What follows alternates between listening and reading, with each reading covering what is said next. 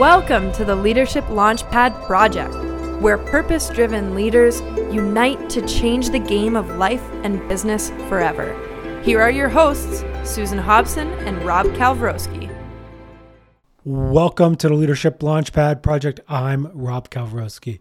On this week's episode, Meghan Walker joins us to talk about how we take our impact to the next level, how we build a bridge to success, and why we're holding ourselves back and we need permission to go out and take what we need.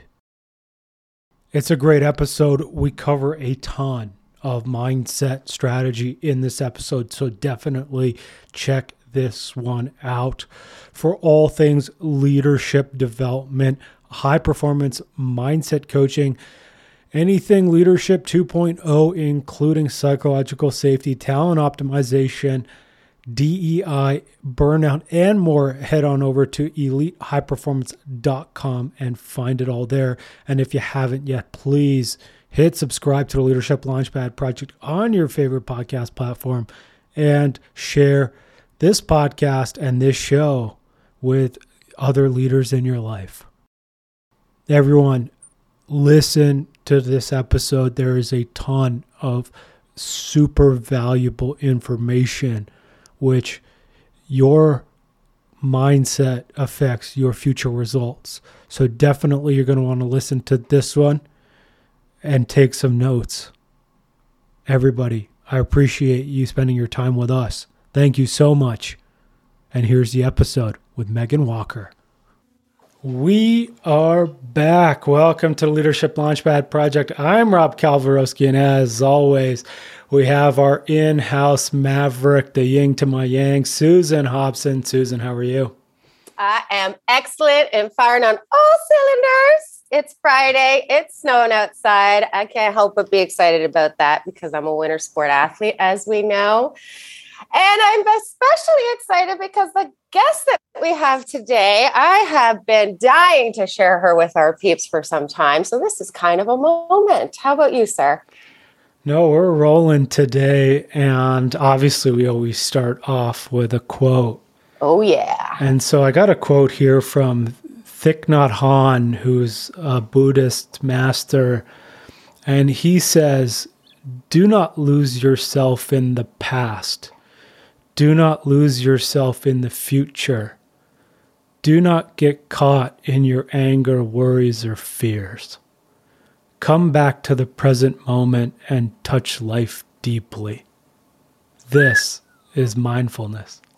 I never thought I'd hear you sharing a quote on mindfulness with our crowd. I kind of feel like that's the moment too, I gotta say. It's been obviously a long journey to get here, and we've always talked a lot about just getting into that present moment, and that's where I've really been lately. Is for me and for a lot of people out there, there's a ton of the deeper self-work to even open yourself up to the possibility of being in the here and now. Mm-hmm. And that will heal a lot of both the anxiety of the future and the depression of the past.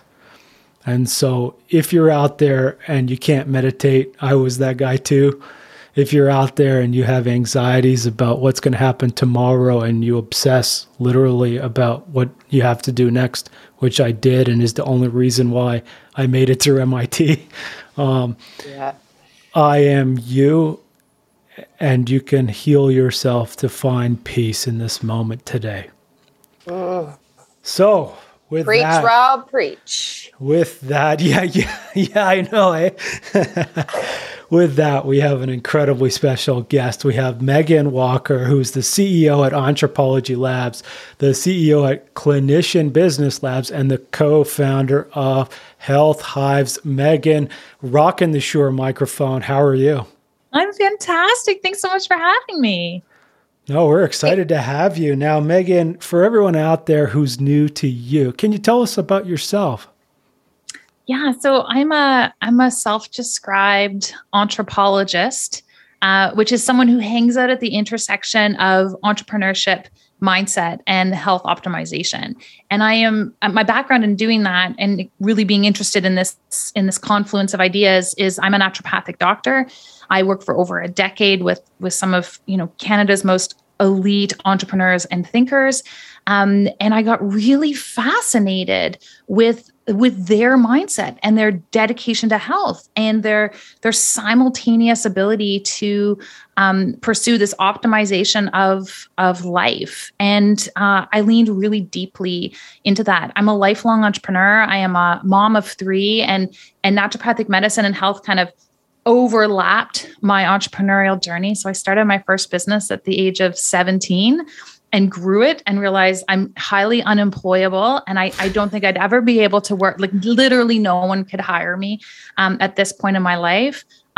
Really recognized early on the power of being able to leverage my time and scale my impact. And so have been really exploring and creating businesses and opportunities at that intersection of mindset, entrepreneurship, and health for the better part of the last 10 years.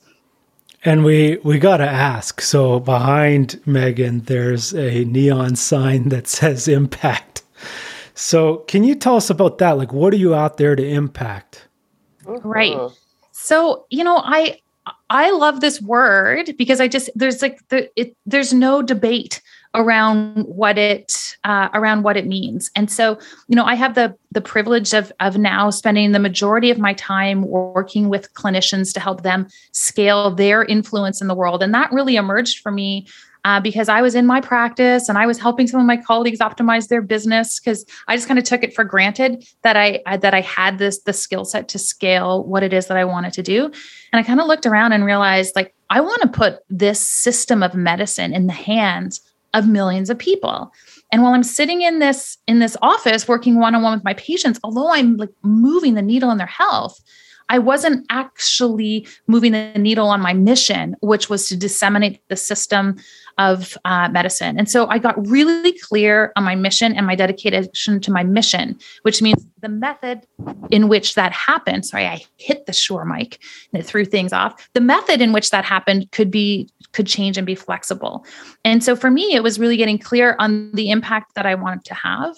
And we actually started a live event 4 years ago called Impact Lives. So it's a business development event for practitioners. And I'm not sure when this episode is going to hit the airwaves, but I'll just share here. We're going to make a transition in my podcast. It's called the Anthropology Podcast, and we're gonna be changing the name. It's going to start to include the word impact in terms of that next evolution. I want to have conversations with people around how they get clear on their capacity for influence and positive change in the world. I want to help them get clear on how they can leave a legacy of impact. And so that's where we're going to have more of those conversations happening. Woo! Now you see why I'm so excited to get her on the mic riffing with us. You're talking about how impact is this beautiful word that you don't even have to define because people just really understand what that means and what that's all about.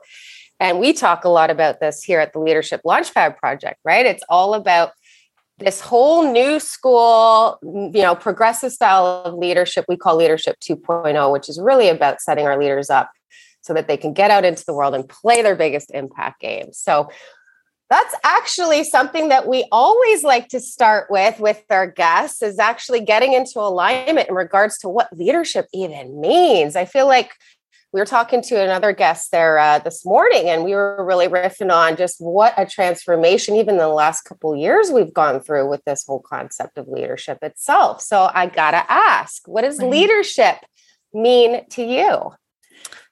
Well, it's such a great question. And I was kind of reflecting on this. I mean, knowing we were going to talk about leadership, I was like, what does leadership mean to me? And I think in some ways it depends on the context in which we are showing up as leaders. And so, I have moments where I actually have to lead myself. I have to get really clear on what my personal goal is or my personal mission so that I can realign myself and my actions towards that that goal. Sometimes that means I create compassion for myself and space for recovery. It is the wisdom, I think, to acknowledge what is needed in a given moment, but still be willing to put that foot forward. And so I think that manifests differently when I'm needing to lead myself.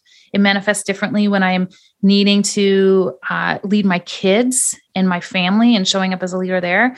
And then how I show up as a leader in the world. And the context right now and the leadership that I believe is required in the world right now, and the one that I'm stepping into, is really that of building bridges. And so for me, leadership in this moment and the confluence of my skill set is that I'm really interested in building bridges and creating frameworks for everyone to step into that next stage of their life. I think there's a lot of pressure, and there's a lot of fear, and there's a lot of circulating ideas, and a lot of people are caught in that fight or flight moment, and they're somewhat paralyzed. And one of the skills I can bring to the table in certain realms, and certainly within health, is to help people have access to frameworks for thinking about moving into that future state, so it is less dependent on fear and more focused on possibility. And that's kind of where I tend to gravitate as a leader, is that bridging and making it an accessible transition for people. So when you talk about transitions and like where people are and where they want to go, like, can you walk us through how does that process work, or like what's the future state that you're teaching people to attain? Yeah, I guess the future state is always going to be self-defined by that individual. I think there's lots of ways we can move forward. We can be yanked forward. We can just move with the flow of the masses because that's what's happening and the river is taking us that way. Or we can have an opportunity to intentionally set the journey and set the path ahead. And when I'm leading people, what I want to give them the option to have is to set their own path forward, to not have to flow with the river, to not have to be yanked. To me, one of the ultimate manifestations of freedom is having options, financial options, career options. When I work with individuals to strategize on their business, I'm really clear in my bias. My bias will always be to give you multiple options in the future, so you're not pigeonholed into just doing things one way. I want them to have that freedom and flexibility. And so for me as a leader, I want to give people the opportunity and the permission to chart their own path and to really create a framework that enables them to do that without fear. Did that answer your question? 100%. Okay. But I want to go deeper with that, because you talked about something there that I think might catch people sideways if they don't know Meg and they haven't heard her riff on this before. But this whole concept of needing permission to even contemplate the possibilities of the future and that future ideal state that they might want to consider moving in the direction of. Why, oh, why do you think that we need permission? We don't. We don't need permission. So it's very interesting the way I'm fascinated by adults. I'm fascinated by the way we so make true. Decisions. And me both, girl. Right. And I'm just very interested in us as an entity. And so one of the observations that I have seen in those individuals who are, I'm going to just say stuck, or not moving with maybe the momentum they want into what we'll say is their ideal version of life. One of the commonalities I've noted with this group of adults is they're waiting for permission to move into that state. I find it slightly more often in women than men. And I suspect that that's partly how we are socialized. I've spoken about this at length on my podcast. But to me, this notion of permission is a massive detriment. It speaks to a few things. One, I think at times we're scared to take full ownership and responsibility for our future. So we tend to we tend to diversify that risk across a few different people. Ask them permission and then permission and then permission. So if it doesn't quite work out, like we're all to blame for it. So there's an ownership of stepping into that future state.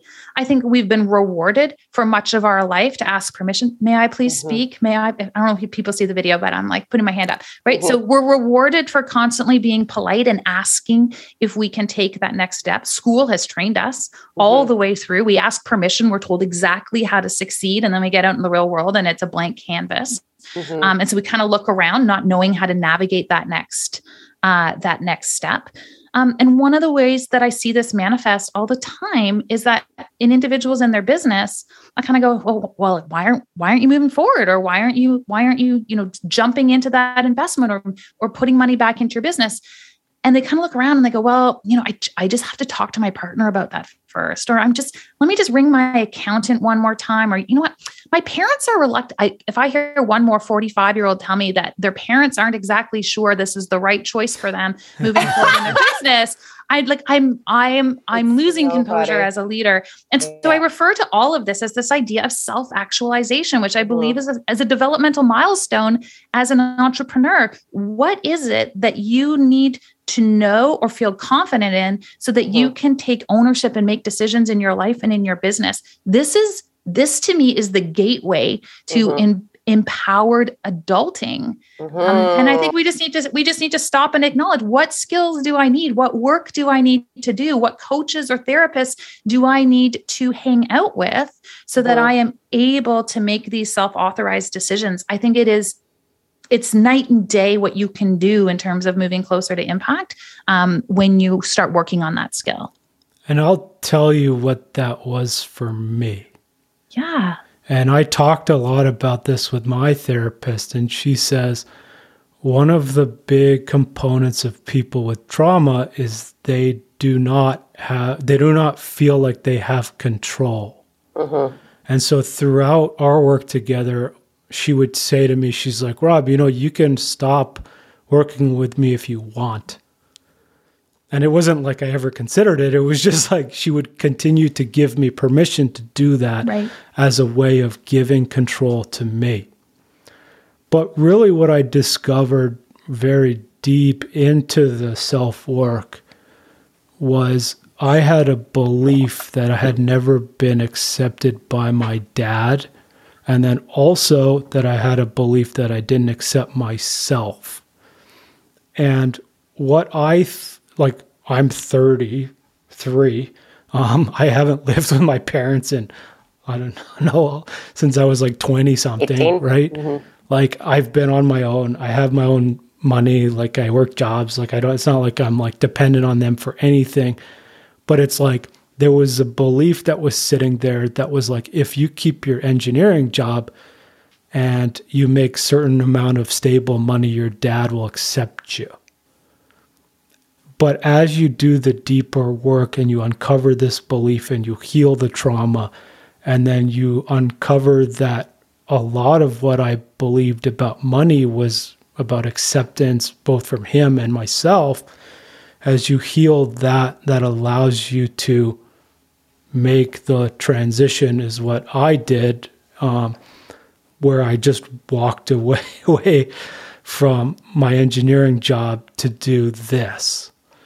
And we didn't have any contracts. We didn't have anything. And now actually I thought about the other day, I think someone asked me, they're like, would you ever go back? And I was like, I couldn't even think of I was like, there's no way. I can't even imagine going back to doing that now. And yet I did it for over 10 years. And the crazy part is, Meghan, is throughout that 10 years, I knew it was killing me. I knew that I would get up and I would go to work and I would sit in my trauma and hurt. And yet I didn't know how to give myself permission to leave. And that's where we ended the last podcast with the Rumi quote, where he says, why do you stay in prison when the door is so wide open? I didn't know I was in prison. I didn't know what those bars were for me, and I didn't know there was a door. I thought I had to switch jobs every 2 years for the rest of my life because that's the only way I could keep enough novelty in it to basically sustain.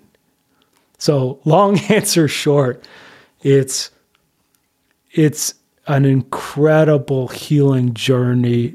I mean, obviously some people more than others, but a lot of it is understanding our own beliefs and our own understanding of ourselves and healing that in order to give yourself or be able to even give yourself permission to do what you want to do. 110%. And it's, I really think that's part of the privilege of entrepreneurship, as it tends to accelerate these pieces. And one thing I think we've universally not had the opportunity to be exposed to is just creating space to set intention for our life. Everything is so like finish school, go to university, get a job, it's so doing oriented that we don't chart what that course looks like. And I'm just finishing up my book right now. And the book's called Impact Medicine, and the I stands for intention. So it's an acronym of like how you build that model of business. And it's so fascinating to me within the practitioners that I work with. I would say maybe less than 10% of them could actually sit down and tell me, here's what I want to earn. Here's how I want to retire. Here's what I want my philanthropic version of myself to look like. Here's the breadth of impact that I want to have in my business. This is the intentionality around how I want to raise my kids. We all could create the space to do that. But, this notion of permission, I think actually starts in some cases with us as parents saying, honey, like there's always the next step you can take. What I want for you is to just also have the space to do it with intention in a manner that is in alignment for you. I feel like as parents, if there's one piece of permission we give our kids, it's that I'll be here to support you, but you get to create your own destiny. I feel like that would heal in an instant so much childhood trauma that the adults are carrying around with them. You just need enough trauma to get them into Ivy League schools, right? just enough trauma. Who are you talking about? Susan and I can attest to both of those. Oh, what you're talking about, sir? That pain into purpose, baby. This is where I want to go next. Like, it's so interesting. We're talking about the self-authorization thing. This is something we really connected on like over a decade ago, right? When we were seeing these entrepreneurs come through our doors, or these high achievers come through our door. And it's like, it was as if they didn't realize that they were adults. I always say you're not an adult until you reach self-authorization. Like that's the fundamental difference between kids and adults. But obviously that's a huge gap. We've been riffing on that, but I'm curious to hear from you in terms of what you're seeing out in the world right now, especially given the context of the world right now. This last 2 years has been incredibly disruptive for our leaders. And on our show, we believe that adversity is just the opportunity for growth dressed up in disguise as adversity, right? So I'm just curious about what you're seeing out there in terms of some of these gaps, and what are our entrepreneurs and leaders doing about these gaps that are going on that have been exposed because of the disruption itself. Yeah. I mean, I talk openly about the fact that I feel like there's a strong deficit of leadership in the world. We talk about this, I think, every time we have an opportunity to sit down with one another. But I think we have a world right now that in some ways rewards the individual with the largest voice and the most polarizing message. The algorithm is set up to give them a platform. And I think what happens when that takes place over and over again is it trains the adults in training that the way to lead and the way to have attention for your ideas is to be loud and polarizing. And I suspect that this is a vanity metric of leadership, that, you can gain 100,000 followers in a year by being I'm not sure what language I can use on this, but any language you want. You're an asshole, right? Like I go down Twitter and I'm like, oh, the energy, the low vibe that I'm getting from quote unquote leaders, or these people who have these voices. And so, I think one of the gaps right now is how do you have a voice? How do you put your words out there in a really powerful way but in a manner that doesn't alienate the people you actually want to influence. So every time I hear this polarization, these polarizing messages, we see this in world leaders, we see this in micro-influencers. So this is across the board. All they're doing is reinforcing to the people who already believe what they believe that they're all right. There's no language, there's no attempt, there's no empathy for conversing with people who aren't necessarily quite there. There's no bridges being built. You're either with us or you're against us. And to me, that's divisive leadership. I think it's all leadership. Some leadership is good, and some leadership leaves people in the dust. And I think we have a lot of in the dust leadership happening in the world right now because their actions are being reinforced by vanity metrics. So what do we do about that? Because I think this is obviously why we started this damn show in the first place. At the start of all this disruption is like, we obviously see all of that play out very heavily in corporate, right? In terms of the leaders that we work with and the organizations that we're lucky enough to impact. But yeah, I think this has been some of what has been dislodged. I kind of feel like that's been one of the biggest silver linings that I see in all of this, is that it's just done this wonderful job of exposing all the cracks in our leadership foundation. So how do we build this bridge? This is obviously what the mission that we're on here at this show, but I got to ask while I have you in studio with us, what do we do? Where do we begin? Okay, so that's a big question, Susan, because the world is crumbling under this other form of leadership. And if I had the answer, I think that, it's back to this idea of permission. I think it's this idea of giving the average person the power and the space to share their ideas and to be able to speak up against what they view as being inadequate or problematic. I'm deeply inspired watching rallies of people in Moscow, in Russia right now, standing up to say, we want peace. We don't want war. That is an incredibly oppressive situation, and it takes a tremendous amount of courage for people to stand up and use their voice in their way, notwithstanding the complexity of geopolitical situations. This is what I mean. We can say we always refer to them as, where our office was, the towers downtown. There is great interpersonal complexity to what happens within the organizations within those towers.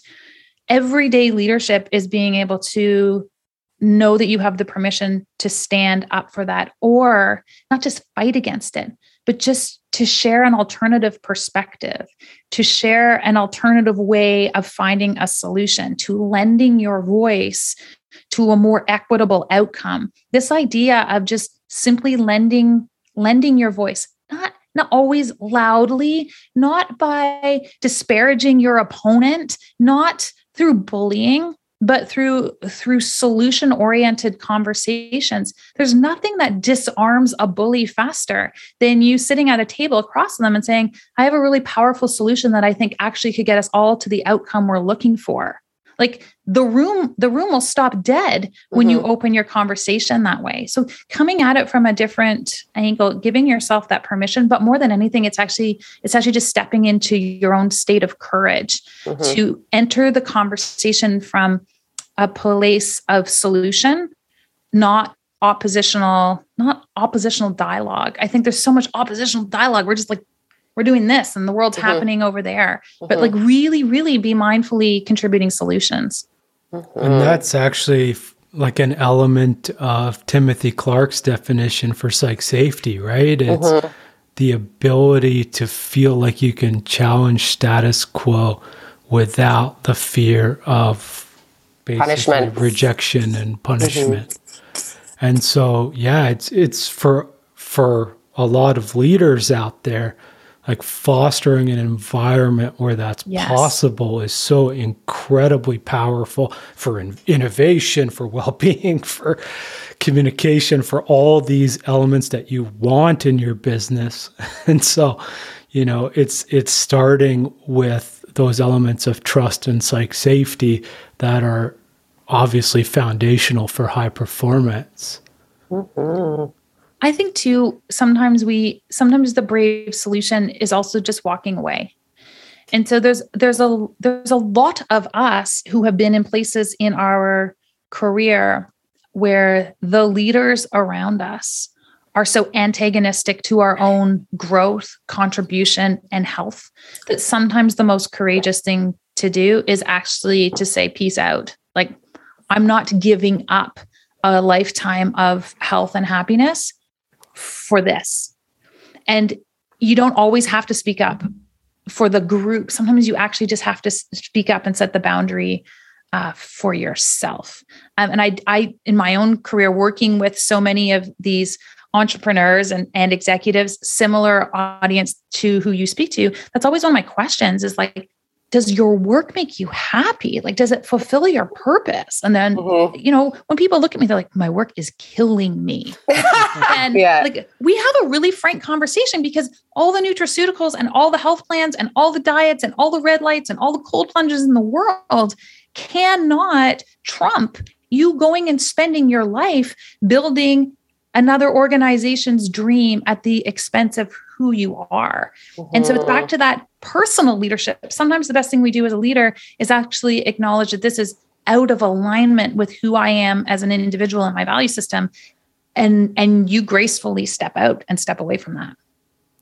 And it's funny, right, Meghan? I wanted to actually start off today talking about a little bit about that, is I've seen so much lately where I've been one-on-one with leaders where I see the pain here or the frustration or the anger here, and then I hear the discussion from the frontal lobe basically like, hey, no, it's okay, or justifying, justifying and doing all these things. And I'm like, this is where I want to start people off, is where are you trying to justify, or you should feel this way, or you should do this, or you should do that, and yet it doesn't feel right for you.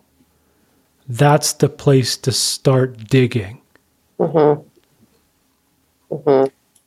alignment, right? Totally. The incongruency. I feel like that's like obviously why we're seeing this great resignation thing play out in the world. It is not a coincidence, folks, that we got sent home and told to stay there in our bunkers. And then all of a sudden we see half the workforce walking out the damn virtual door and not looking back over their shoulder.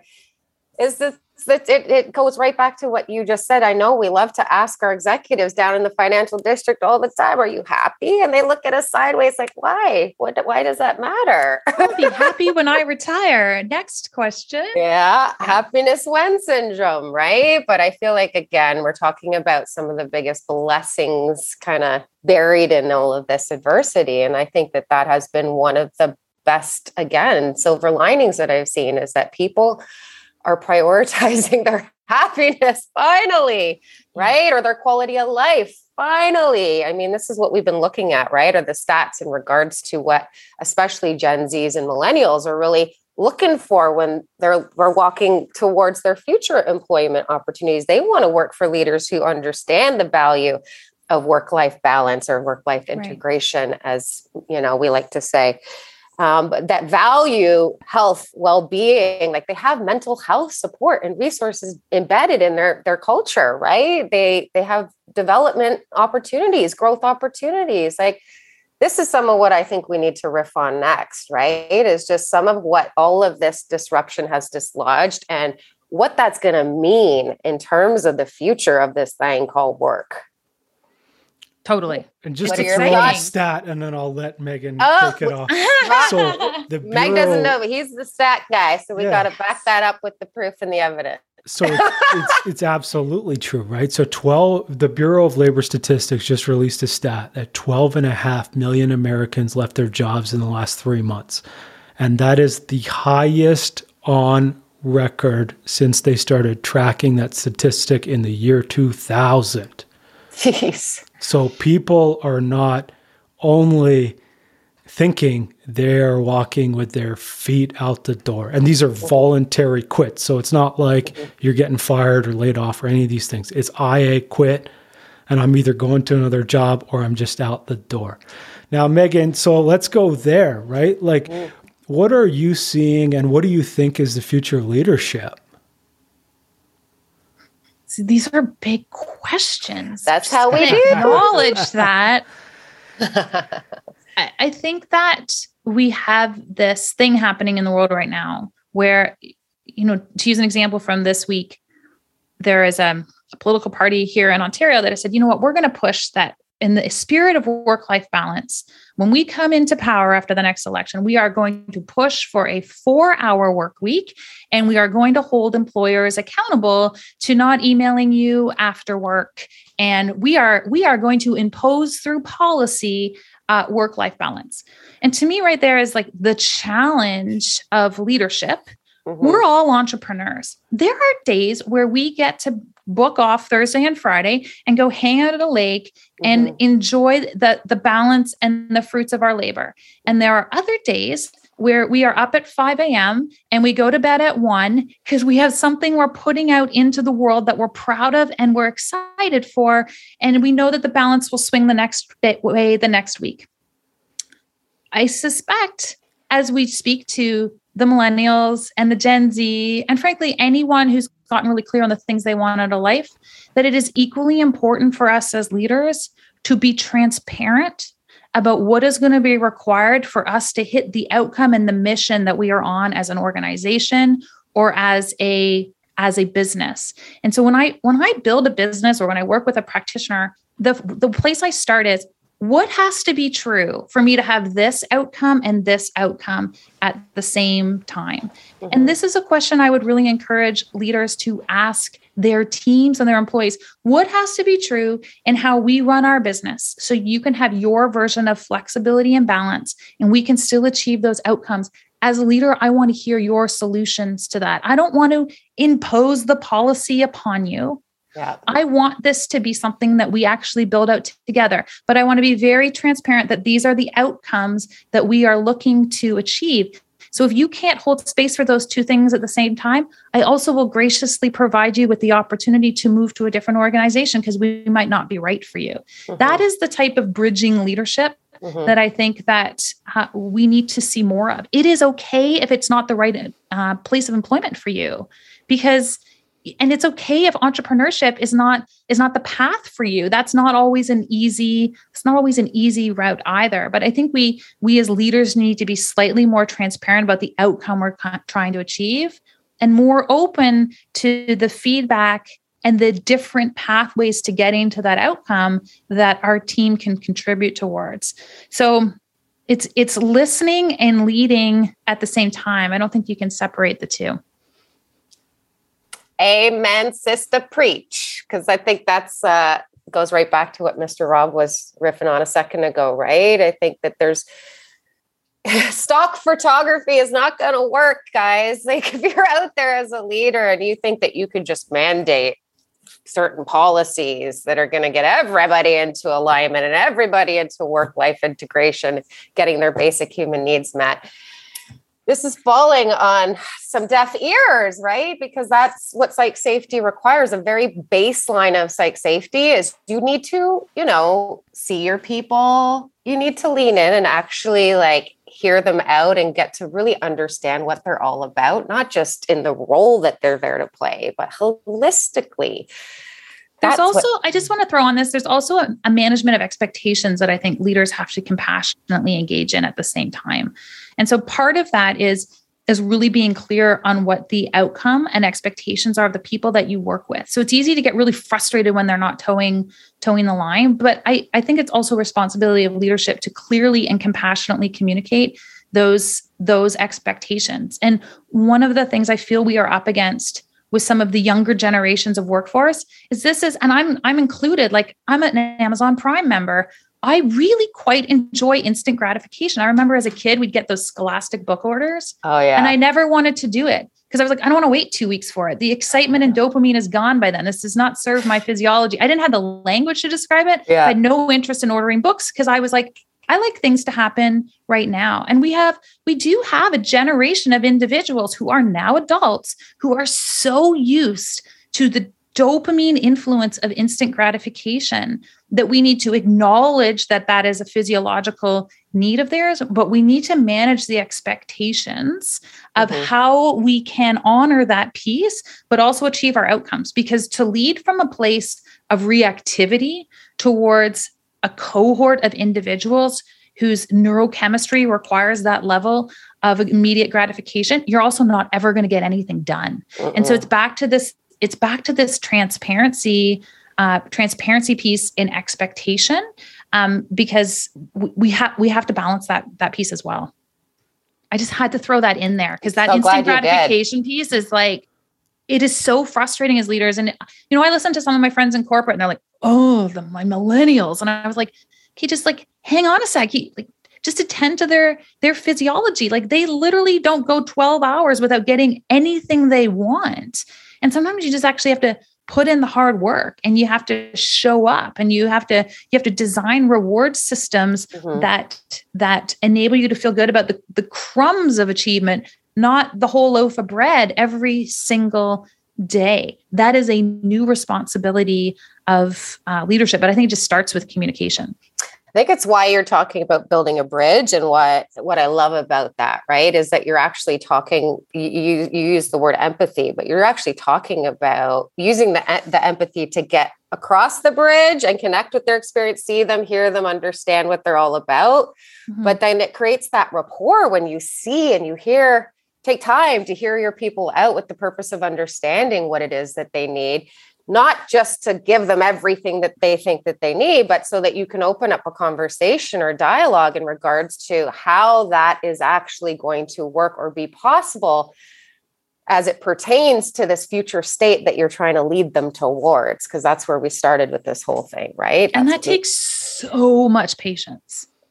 Yeah. Like I failed epically with that as a parent this morning, right? Yeah. I was just like, it was not strong leadership that existed in our house, this morning.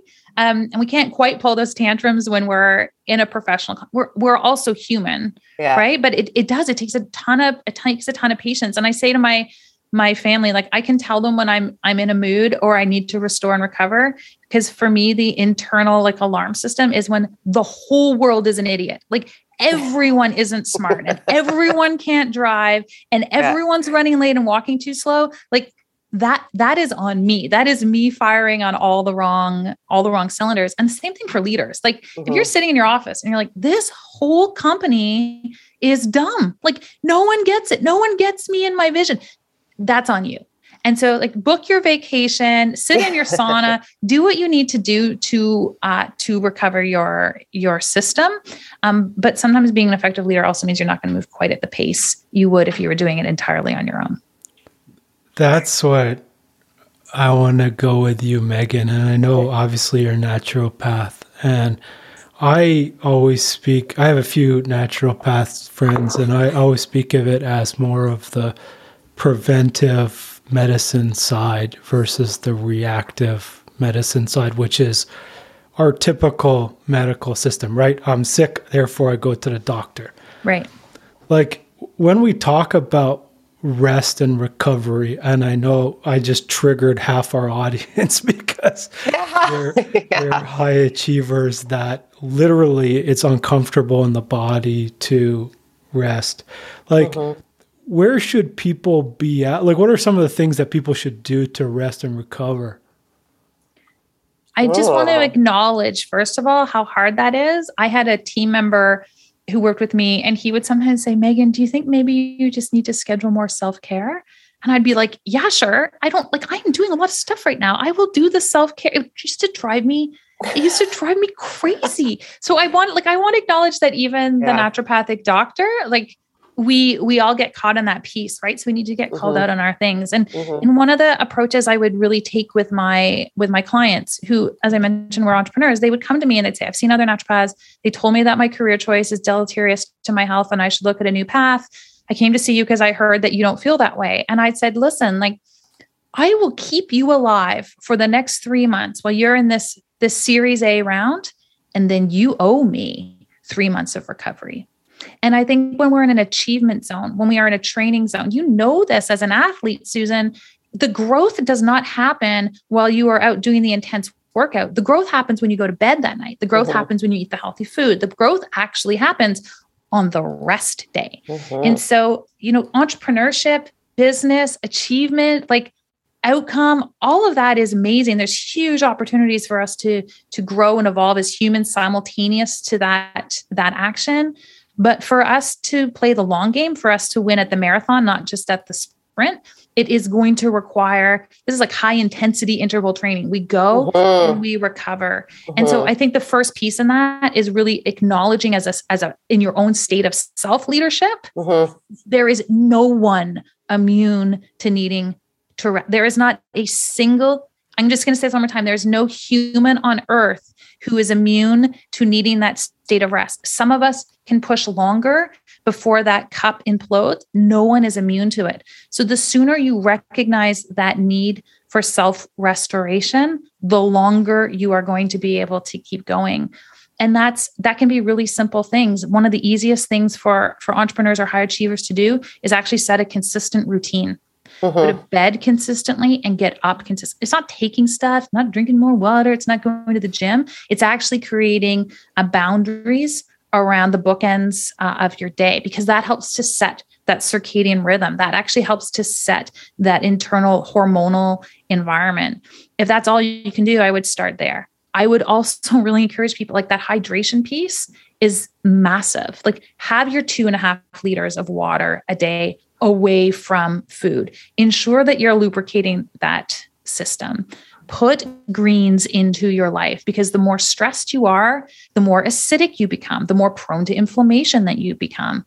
And get up and move around. I'm at my stand-up desk right now. I'm not standing up, and I'm very relieved that I didn't hit the number 2 setting, because it would have gone up really fast. But like actually just stand up and move. So we actually have circulation in our body. Independent of advanced maneuvers, there's certain prerequisites that need to be in place. And those would be the fundamentals they have to be there in order for the rest to work. The foundations. And I actually got a great quote for... No, I don't even know you, Robin. I'm like, I knew Rob was going to have a quote there. It's so good. And so this one is from Gabor Mate, and we've had him on the show before. We love him. He's my favorite addictions and trauma expert out there. And to me, this is the reason why we as high achievers struggle with rest. And so he says, for those habituated to high levels of internal stress since early childhood, it is the absence of stress that creates unease, evoking boredom and a sense of meaninglessness. And I know that's how I felt. Yeah. And I know that a lot of our high achievers out there are going to resonate with this quote. And when we talk about internal stress from childhood, like there's extremes, obviously, where, your house was like chaos and all these things, but it can be something for the people who are going to justify with their frontal lobe. It's internal stress for you as a child. So this could be you didn't get the love and support that you wanted. And that doesn't mean that there was any large actions of trauma. This is just your interpretation of what you needed when you were 2, 3, 4, 5, 6 years old. So just to drop that one in the middle of the podcast. Now, Meghan, obviously we got to wrap up here, but we always want to end on the big question here, which if you thought the other ones were big, this one is the one. Gosh. Stretch it out. That's right. Get lubed up for this one. Now, I can feel my anxiety building, but okay, we got this. You're ready. Born ready. That's right. You're born ready. What do you want your legacy to be? That's a big question. And it's interesting because I talk a lot about legacy. And then when you put me on the spot, I'm like, oh, I don't know.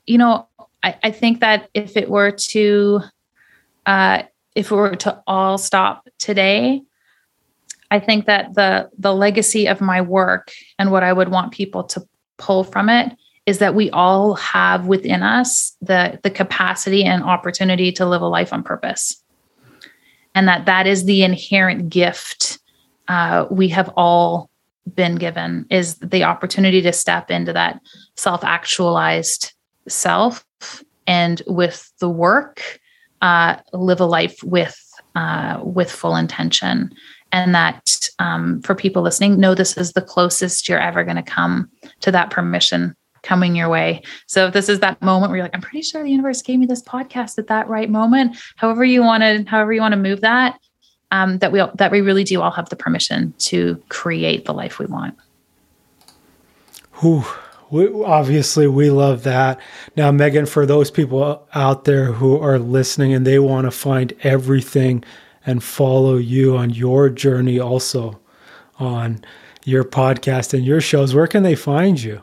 Yeah, the best place to follow along the ups and downs of my own leadership journey is on my Instagram. My handle is Dr. Meghan Walker. It's Meghan with an H. And then all the links to our podcast and all the other fun stuff we're up to can all be found on my bio on Instagram. I love it. So we'll drop that in the podcast notes for everybody out there. Obviously, for us, if you haven't yet, hit subscribe to the Leadership Launchpad Project podcast on your favorite podcast platform and share this show with the leaders in your life. And then for all stuff, leadership coaching, consulting, and all the assessments that we do around talent optimization, psych safety, and more, head over to elitehighperformance.com for all of that. Now, Susan, is there anything you want to leave us with today? My cup runneth over. My heart is overflowing. I'm so grateful for this woman sitting here today, riffing with us on this show. She's a big reason why you and I are sitting here riffing on this show every week. You've been nothing but inspiration on this leadership journey that I've been on.